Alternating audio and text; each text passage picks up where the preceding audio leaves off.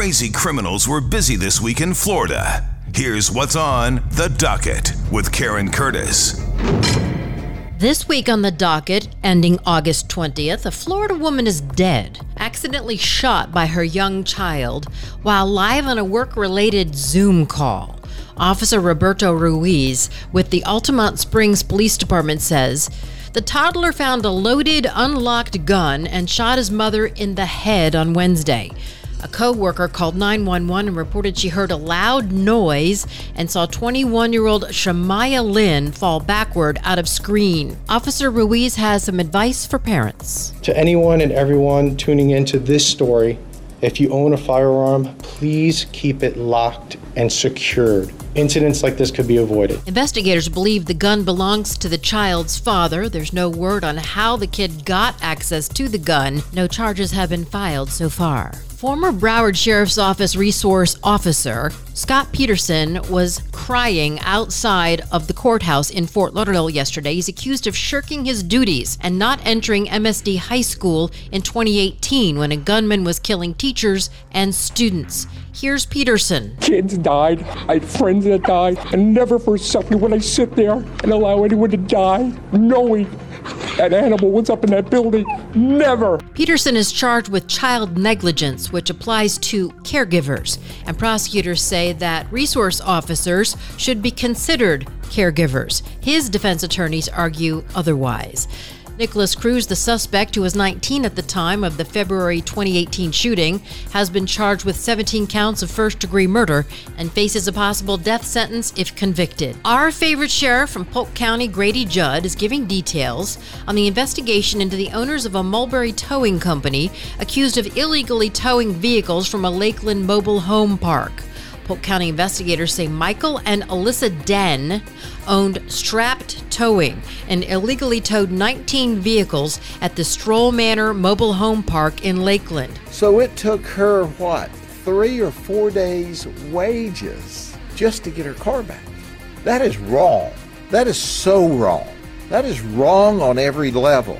I don't know how people who take advantage of hardworking poor people trying to make ends meet sleep at night, but they're sleeping in the county jail at night. The investigation started after one of the company owners was charged with murdering a man at his tow yard. Michael Den was already in jail, charged with the May 17th shooting death of 35-year-old Juan Barroso Muriel of Lakeland after an argument over the release of one of those illegally towed vehicles. Well, I asked that defense attorney to hearken back that had his client not murdered Juan, had his client followed the law that night, none of this would have happened. Sheriff Judd says the couple got what they deserved because their actions took advantage of poor, hardworking people trying to make ends meet. That murder the next day never would have occurred. His brother never would have been hit.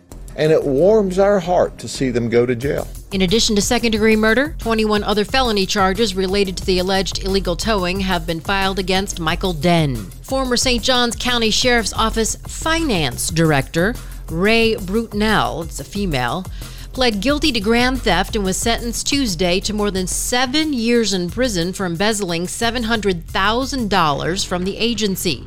She got 7 years in prison and 10 years probation because she refused to pay back even a penny of the money she stole. She really violated two important principles. One, it's a type of employee theft. A person in a position of trust was able to steal from her employer. And what's even more aggravating in reality is her employer were the taxpayers of the community.